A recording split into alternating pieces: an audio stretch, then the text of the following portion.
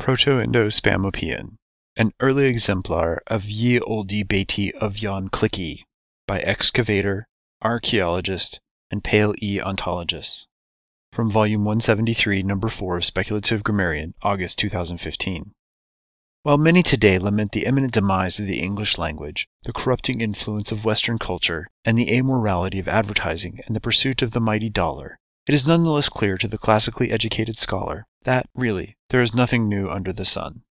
A recent excursion into the darkest recesses of the Hall of Lost Philological Manuscripts in the Look at the Size of That graduate library on the campus of the very expensive College of the Remunerative Arts has revealed a 13th century language enhancement advertisement, the form of which will be familiar to the modern surfer of internets.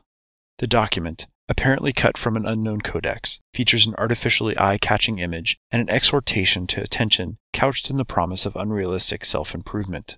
The original image was badly degraded, and the advertising copy was in an annoying early Latin vernacular. Fortunately, we were able to restore the image to all of its garish glory with the Restorical Image Enhanculator 4000, and the text was translated for us by a good friend and colleague. The restored result is presented here. Forsooth, discoverest thou that which this one uncanny consignification will do unto the magnitude of thy grammar.